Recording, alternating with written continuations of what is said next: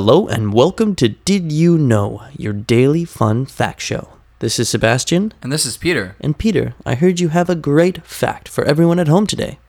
Self-driving cars play Grand Theft Auto to learn how to drive better.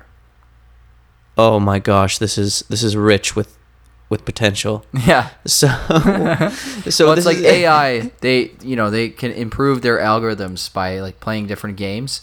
What if Okay. they discover they like going on rampages? That's what I was just thinking. It's also a good way to see if they'll go sour. Yeah. You know, like if Yeah, they start test getting the AI. yeah, seeing much how do you far like they Grand Theft can. Auto AI. Well, don't you have like wanted stars at Yeah. GTA? So it just It's like sees well, how this many. you can AI's get? got like 7 wanted stars. Yeah. We name it Steve, and then Steve wants 5 stars. He's like, give me 5. It's like, no, you're playing the game wrong, Steve. And it's like pretty driving dicey. it. Yeah.